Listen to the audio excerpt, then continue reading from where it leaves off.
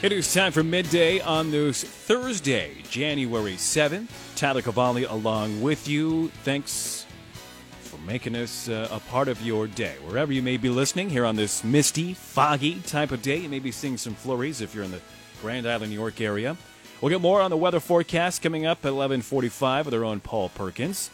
But let's turn things over to the one and only Susan Littlefield. And Susan, how are you doing today? I'm doing well. It is kind of gloomy, though, that's for sure. Well, that is part of the time of the year, I suppose. We were about due. We got spoiled a couple weeks ago. I know. If we could get that back, though, a little bit, I'd be okay. Yeah. Hey, by the way, how much snow did you end up getting yesterday? Do you know? A little over an inch. Wow. And then they said about half an inch of rain. So our county roads are awesome. That awesome is laced with total sarcasm, just so you know. I kind of figured. I'm sure everyone else did it as well. What do you have coming up for us here today? Well, we're going to kick things off at 12:19 with Alex as she talks about the Angler program, and they've partnered with the Center for Rural Affairs to offer a free CEO school. So you might want to check that out if that's some of your aspiring entrepreneurs that want to become a CEO of something. That will have details at 12:19. Then at 12:45, she talks with U.S. Soybean Export Council. This is part 2 of a 2-part series about working on developing new relationships with emerging markets with like Nigeria or Egypt. So that's going to be an interesting conversation. And then I'll wrap up everything at 1:17 as we speak with the folks from the National Pork Board. Specifically, we're talking international marketing. Their Vice President of International Marketing talks about what they're doing to get those proteins to where it's needed. So that's going to be a midday from the farm team. Okay, some interesting stuff coming up. Sure appreciate that. Stay dry, would you? Oh, yeah. All right. Definitely. Thank you very much. Sure appreciate it. Subbing in for Jason as he is on the road with UNK is, of course, Scott Foster. And Scott has a preview of the upcoming sports. Well, thanks, Tyler. Lots going on in sports as usual. The Nebraska women get another tough matchup as they take on another top 15 team. They've dispatched the other two pretty well. We'll hear from Sam Haiby, who was the Big Ten Player of the Week for College Sports Madness and also earned the Big Ten Women's Basketball Weekly Honor Roll. One of the things she said, despite how well she's done, it's really been about teamwork. So we'll hear from her. Also, we'll see UNK's women's basketball team in action for the first time in 2021 as the Lopers battle Lincoln. Jason is there to bring you the coverage on that a little bit later. We'll hear about Alabama star receiver Jalen Waddell, who's having some issues, and Tommy, the strange story of Tommy John. Plus, Holdridge has a new volleyball coach. That's all coming up in sports. All right, thank you very much, Scott. Sure appreciate that. Let's turn over to Bob Brogan. And how are stocks doing? It seems like they've rallied just a little bit. Wall Street is rallying towards some record highs again on expectations that the Democratic sweep of Washington means more stimulus is likely on the way for the economy. The S&P 500 was 1.5% higher in the first trading after Congress confirmed Joe Biden as the winner of the presidential election. The number of Americans seeking unemployment aid fell slightly last week to 787,000, and it's evidence of a job market still stumbling a little bit.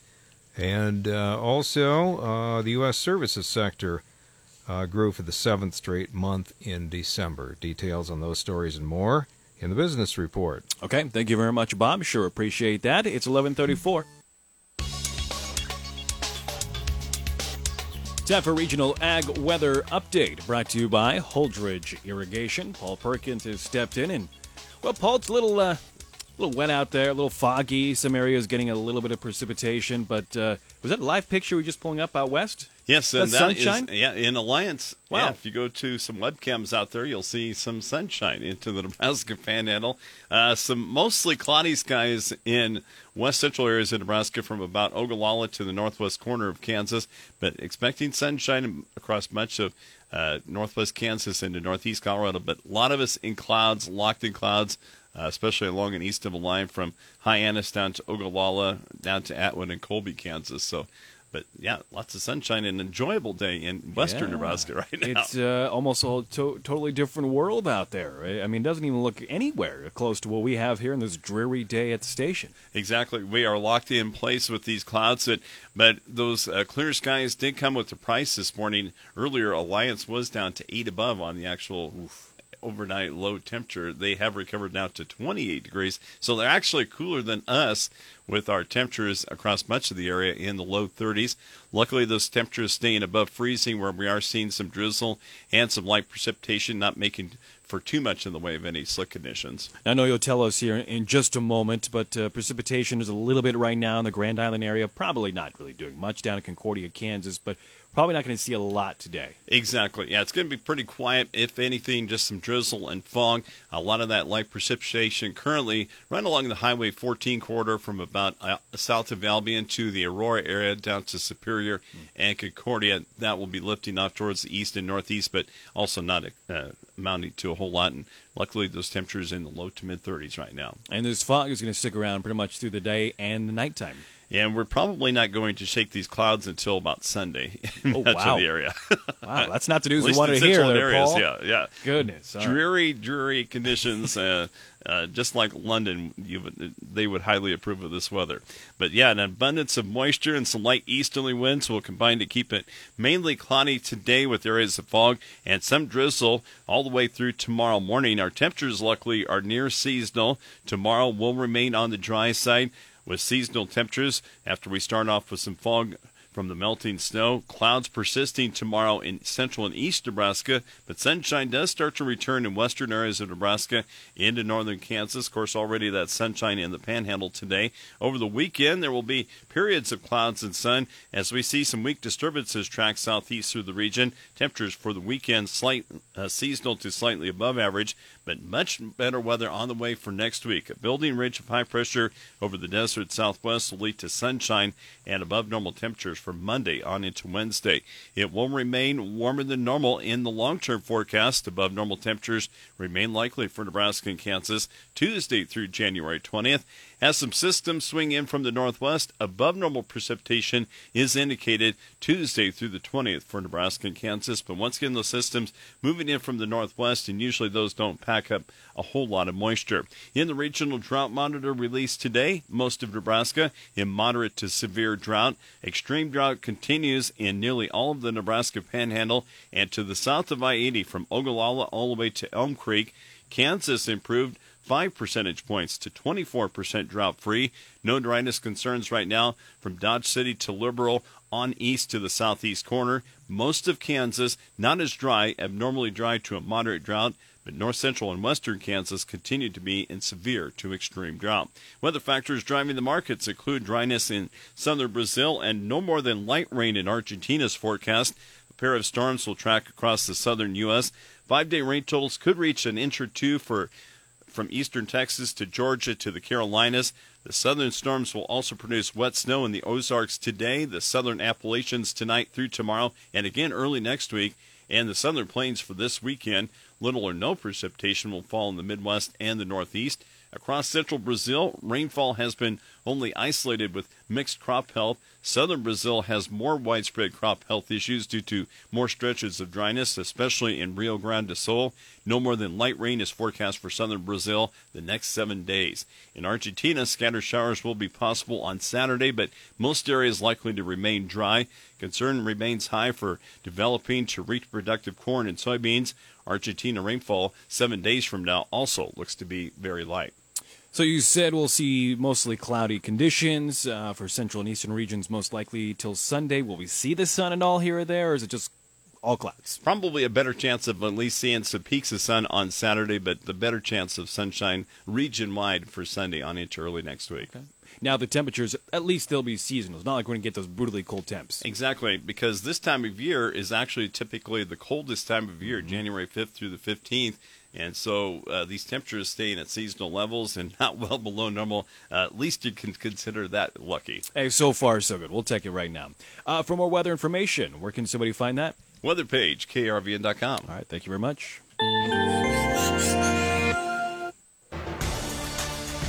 Tonight, it's UNK and high school basketball from KRVN Sports on 93.1 The River and 106.9 in Kearney. UNK women and men are on the road at Lincoln University. Our coverage starts with the women's game at 5:20 with tip-off at 5:30, and we'll bring you the men's game after that.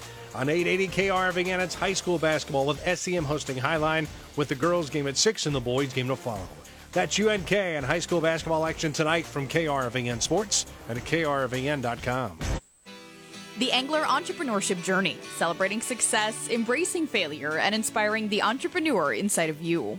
This is a chance for you to maybe engage with others that are in the same sort of mindset as you, people who think like you think, or maybe even don't think like you think, but have similar ideas about how to own businesses.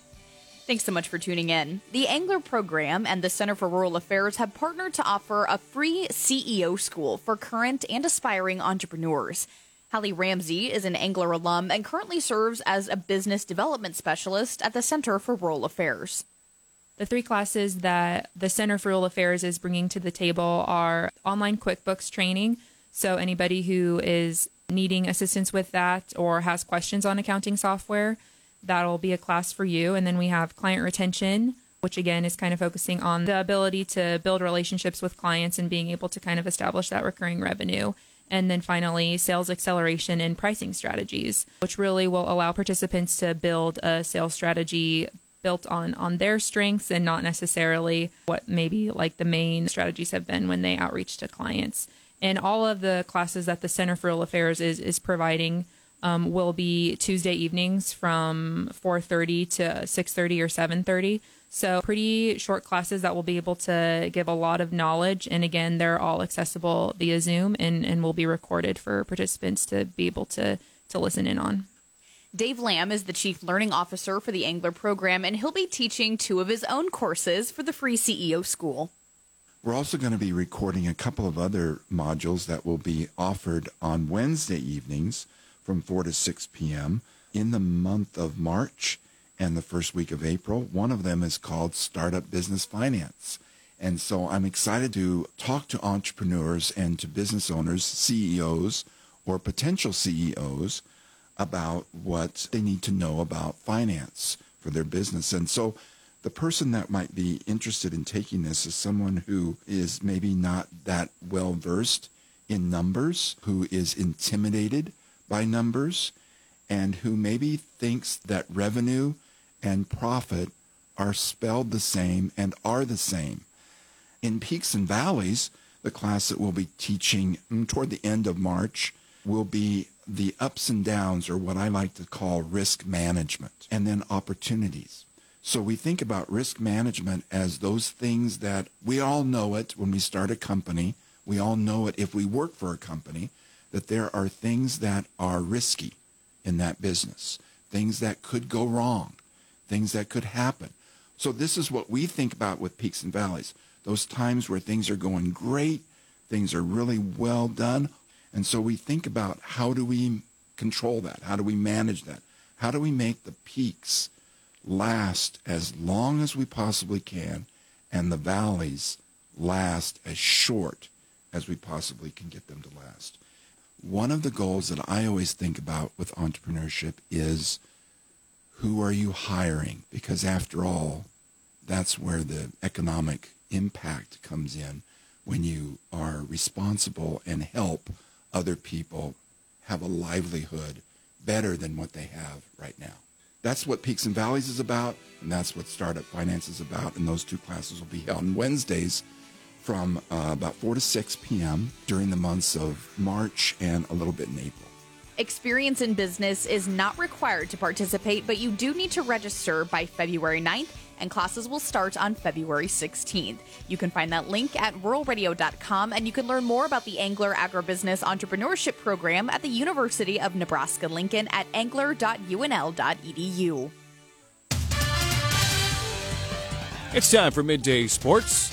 Here's Scott. All right, thanks, Tyler. Appreciate it. Time for us to take a look at sports. Nebraska women return to Big Ten road action on Thursday to take on their 3rd top 15 team in 3 weeks when they collide with number 15, Michigan. Nebraska improved to 5-3 overall and 3-2 in the Big Ten with a hard-fought 53-50 win over Rutgers on Sunday at Pinnacle Bank Arena. Sam Hybe, who was named the Big Ten Player of the Week by College Sports Madness and earned a spot in the Big Ten Women's Basketball Weekly Honor Roll, led Nebraska with 16 points and 5 assists while adding 5 rebounds. She talks about the team's newfound team concept. Clearly, we're playing as a team right now. Everybody's contributing in different areas, whether it's points, rebounds, assists, everything like that. I think we're really working well together, too. We don't have to have that one player be selfish or want all the shots. We're moving the ball well. We're getting open looks. I think we just got to keep that up. Tip-off between the Big Red and the Wolverines is set for 5 o'clock at Chrysler Center in Ann Arbor. You can catch the game at 4:45 today on KEMI. The UNK women's basketball team is in action for the first time in 2021 as the Lopers battle Lincoln University in Jefferson City, Missouri today. Head coach Carrie Amy says after a couple of weeks off for the holidays, the Lopers are ready to go. You know, it's always interesting when you get back and get things going again. And, you know, I think the break's a good change of pace for our student athletes. And then I think they're usually pretty excited to get back and get to work. And that's kind of what we've seen in our practices so far up to this point. UNK is 6-0 this year, while Lincoln is 0-5. Tip-off today is set for 5:30. While the men's game is at 7:30, those games can be heard on 93.1 The River, 106.9 in Kearney, and on the River app. Alabama star receiver Jalen Waddell has returned to practice, but it's not clear yet whether he will play in Monday night's national championship game against Ohio State. Crimson Tide offensive coordinator Steve Sarkisian says Waddell practiced on Tuesday, but he deferred questions on his status to Coach Nick Saban. Waddell hasn't played since breaking his right ankle while returning the opening kickoff against Tennessee back on October 4th. One of the nation's most dangerous return men, Waddell had surgery after the game. Tommy John has been battling COVID-19 for at least 3 weeks. The former pitching great disputes reports that he is a coronavirus denier. The 77-year-old remains hospitalized near his home in Indio, California. He said he started to feel ill following a trip to Nashville before he was hospitalized on December 13th. His son, Tommy III, has been vocal about his opinions on the coronavirus, saying on social media that it's not a pandemic. Holdridge High School has hired a new head volleyball coach. Ryan Berner will take over the head of the Dusters volleyball program starting in the fall. Berner, a graduate of Sydney High School and UNL, was a member of the Nebraska men's volleyball club team, which competed nationwide and placed at the national tournament. Berner was previously a coach for the Volleyball Club Nebraska, as well as assistant coach for North Bend Central Volleyball last season. This will be his first head coaching experience. That's a look at sports for now. For sports at any time, you can go to krvn.com. I'm Scott Foster.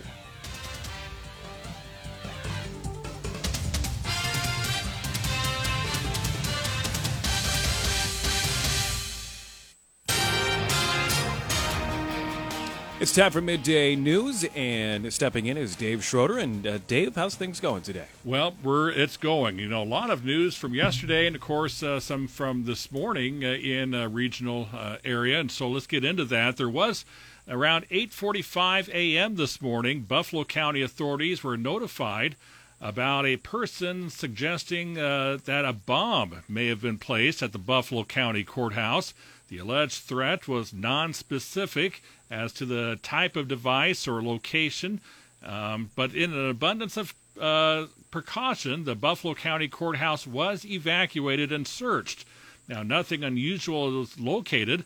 The courthouse was closed for just over 2 hours, and assisting the Buffalo County Sheriff's Office at the scene was members of the Kearney Police Department, Kearney Volunteer Fire Department, and Buffalo County Emergency Management.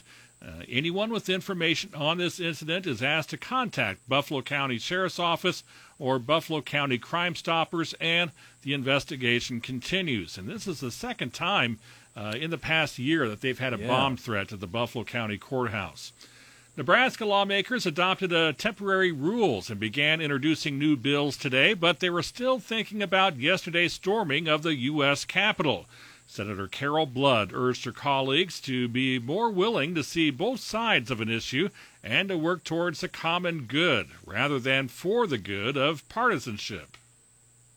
Where will you go with your messaging? How will you prevent what happened yesterday in D.C. from happening here in Nebraska? We can remember that we must listen first listen first to truly understand that we don't need to always agree, but we do need to always hear where the other person is coming from. Blood says we must remember we are Nebraska's senators, we are Nebraska's legislative body, and we must lead by example, unquote. Blood says there is power in consensus and power in working for the greater good of all Nebraskans.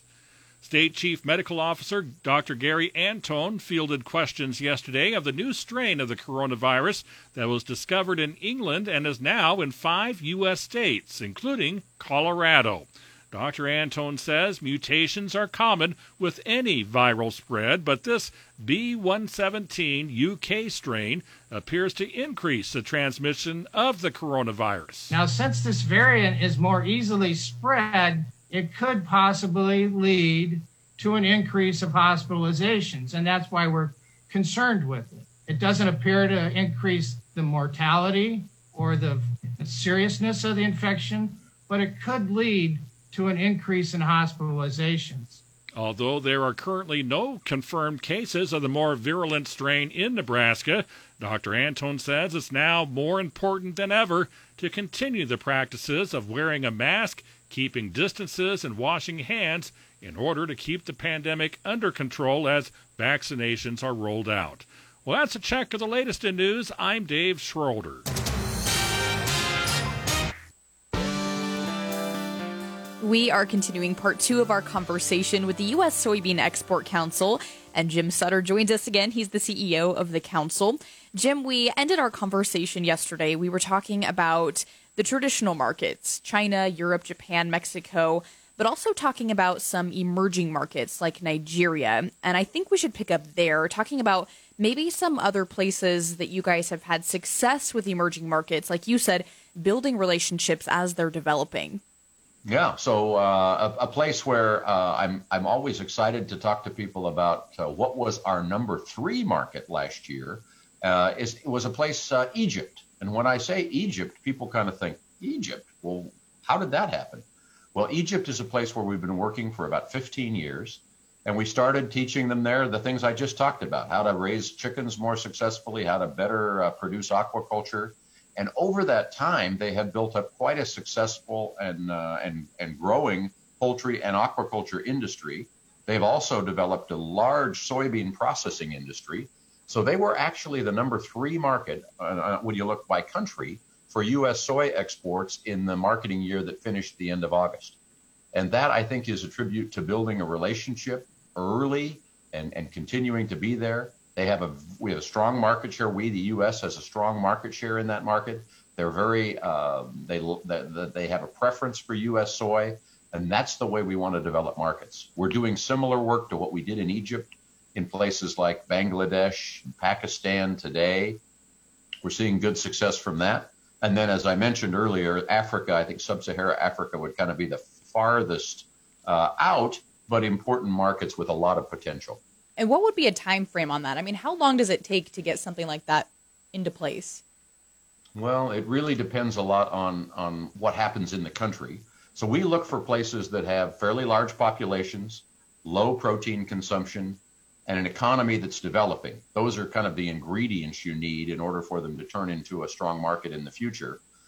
As I mentioned, I mean, Egypt, we've been there between 15 and 20 years. So that's how long that has taken. I think Africa, there's a large population there. I think some countries will develop maybe faster, but I think it will take time.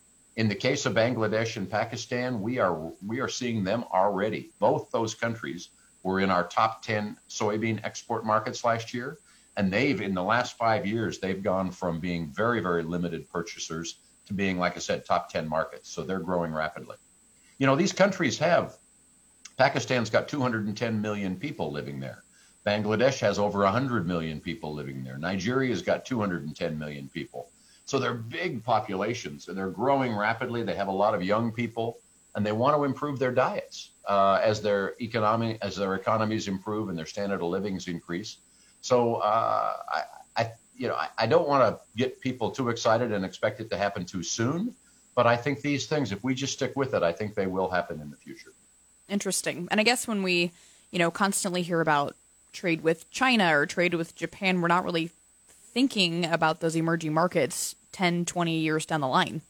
Well, that's really, we have the fortunate situation of working together with the United Soybean Board, who clearly thinks long term. I mean, they develop these long range strategic plans.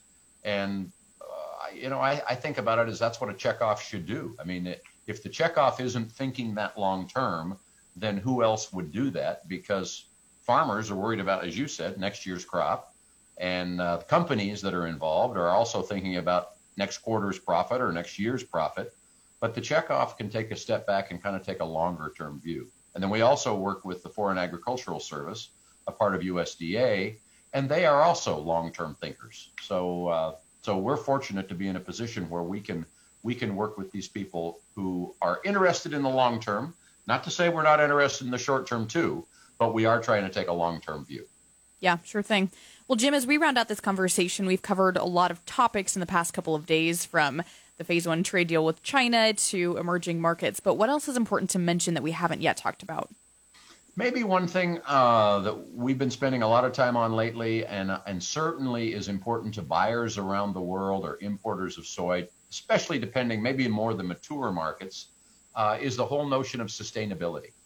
I think people around the world, consumers, are much more interested. It seems like this COVID-19 pandemic is maybe helping to drive this or fuel it a little bit, with knowing how their food is produced, where it's coming from, what's been done to the land, what's been done to the people that are producing my crop in order for me to be able to eat.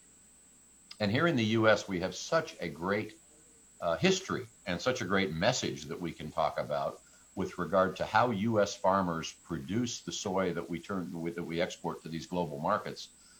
We really have a nice competitive advantage in that area.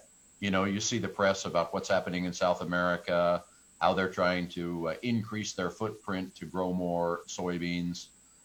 We don't have that problem in the U.S. We've actually increased the amount of forest land in the U.S. and decreased the amount of cropland since 1980. And at the same time, we've increased our production significantly. So technology, productivity increases go hand in hand with sustainability and our ability to help feed the world. And U.S. soy farmers are really to thank for that. So, I always like to thank U.S. farmers for what they do to help with the sustainability, because they've partnered with USDA and the Soil Conservation Service over the years to make all that possible. So it's really a tribute to them. Absolutely. All right. Thanks so much, Jim. That again is Jim Sutter joining us. He is the CEO of the U.S. Soybean Export Council, broadcasting from the Nebraska Soybean Board studio, which is brought to you in part by Nebraska's soybean farmers and their checkoff. You're listening to the Rural Radio Network.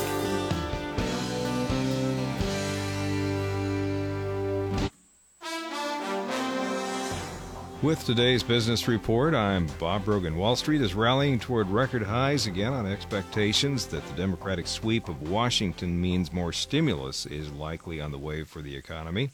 The S&P 500 was 1.5% higher in the first trading after Congress confirmed Joe Biden as the winner of the presidential election, and Jon Ossoff was declared the winner of a Georgia runoff election, tipping control of the Senate to Democrats. Investors and analysts are anticipating Congress will try to deliver $2,000 checks to most Americans, increase spending on infrastructure, and take other measures to nurse the economy amid the worsening pandemic. The number of Americans seeking unemployment aid fell slightly last week to 787,000.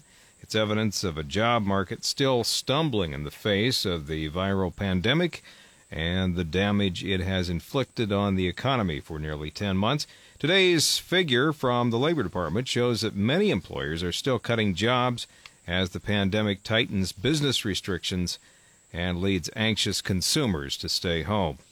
The U.S. services sector, where most Americans work, grew for the 7th straight month in December, even as coronavirus cases surged through the holidays. The Institute for Supply Management says its index of services activity grew slightly to a reading of 57.2 last month from a reading of 55.9 in November. Readings above 50 represent expansion in service industries such as restaurants and bars, retail stores, and delivery companies.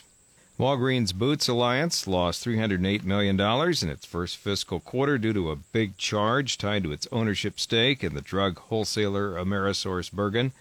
The drugstore chain also saw COVID-19 continue to eat away at its business, particularly in the United Kingdom, but the company's overall performance topped Wall Street's expectations. For the Rural Radio Network, I'm Bob Brogan.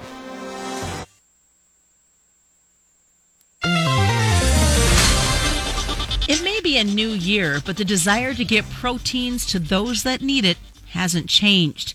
Good afternoon. I'm Susan Littlefield on the Rural Radio Network. Norman Basic is Vice President of International Marketing for the National Pork Board. We talked about the desire and passion to get the proteins to those that need it. Yeah, Susan, I think you bring up some excellent points, and I think it really speaks to the focus that we're trying to have on behalf of pork producers at the Pork Board, and that is to have a diverse investment portfolio and look at a variety of markets to build our business, not just count on one or two. I think the good news that's out there is if you look, no doubt we've had a record year in exports, being up 16% on volume, 16% on value has been a phenomenal contribution as we've gone through a very difficult time. But as you look out the next 5 years, the growth that's really forecasted isn't in that 16 to 20% range. It's probably more moderate in the 2 to 3% range, which I believe to be good. That allows us to focus on sustainable growth that will deliver both volume and value. And if you look at where we think most of that growth is going to come from, 50% of it comes over the next 5 years in Mexico, Japan, South Korea, and Canada. Those are very stable markets. They're markets that value U.S. pork. And then you've got to sprinkle in some of these more developing areas like ASEAN. There's tremendous potential that we see in developing those. So we've come from a record year. We don't see that kind of growth coming in the next 5 years, but we do see growth. So positioning ourselves to have a balanced approach is absolutely essential. So as you look at that growth, what are some things that you guys are going to do to help to continue to capture that market, to at least keep it at that level, to help out the producers? So as you well know, the Pork Board is focused on three main things: research, promotion, and education. So we take that very seriously, and we take the investments that pork producers have put into the international market. It's a lot of money, and they're depending on us to provide a payout. So the key things I think we focus on first is research, understanding both from an economic, from a demographic, and just from the different channels, where does U.S. pork stack up the best, and where can we capture the most value? So we've done some research projects in China. Last year we did a very in-depth market assessment that really gave us foresight into what's really happened this year and what we think will happen, so that we can adjust our investments and our expectations appropriately. We've continued that research this year, and we're going to, on December the 8th, release the Vietnam and Philippines market assessments. Both of those markets offer tremendous potential for growth. They're not going to deliver the type of volume that we'll get in those core markets, but again, it's part of that balanced approach. So understanding the landscape, where the value is job number one. Number two, then when you know that, how do we develop that business as we go into those markets? The National Pork Board looking at international markets.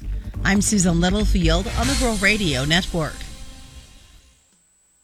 Clay Patton on the Rural Radio Network as we check in with John Payne, Senior Marketing Analyst with Daniels Ag Marketing in Chicago, publisher of the newsletter This Week in Grain.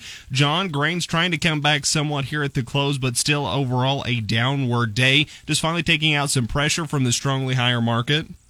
Yeah, I think that's part of it. It's not that you're not seeing a whole lot of volume needed to push the market down. You see that with beans sometimes.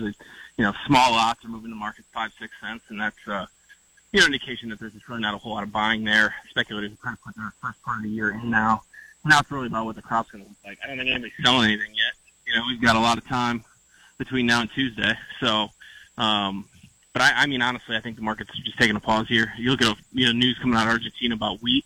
They might be doing the same thing they're doing in corn, where they're going to shut down wheat registrations.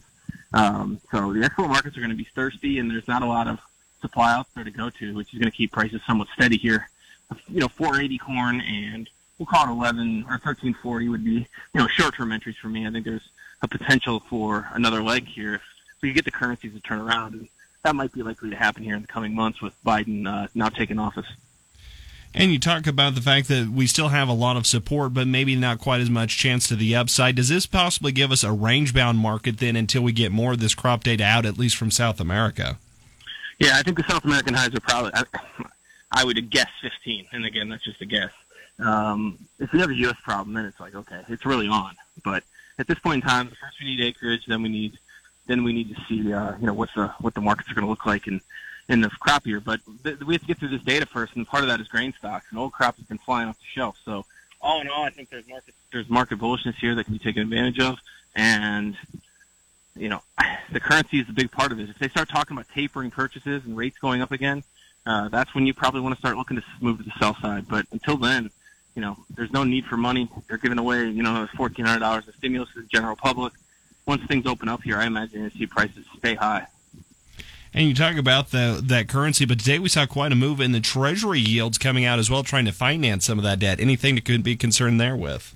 No, not really. I mean, again, the Fed will buy it all. I mean, at this point in time, that's where you have this put that's under the market, so to speak. And until that goes away with interest rates, I think you're kind of range bound. That is John Payne, Senior Marketing Analyst with Daniels Ag Marketing in Chicago, publisher of the newsletter This Week in Grain. You can learn more at danielsagmarketing.com. Again, that's danielsagmarketing.com. Do remember, though, trading futures and options involve risk of loss and may not be suitable for all investors. Do consider these risks before investing. Their website to visit again, danielsagmarketing.com. That's where you can sign up for John's daily free newsletter. That is This Week in Grain. Thanks for listening to the Rural Radio Network.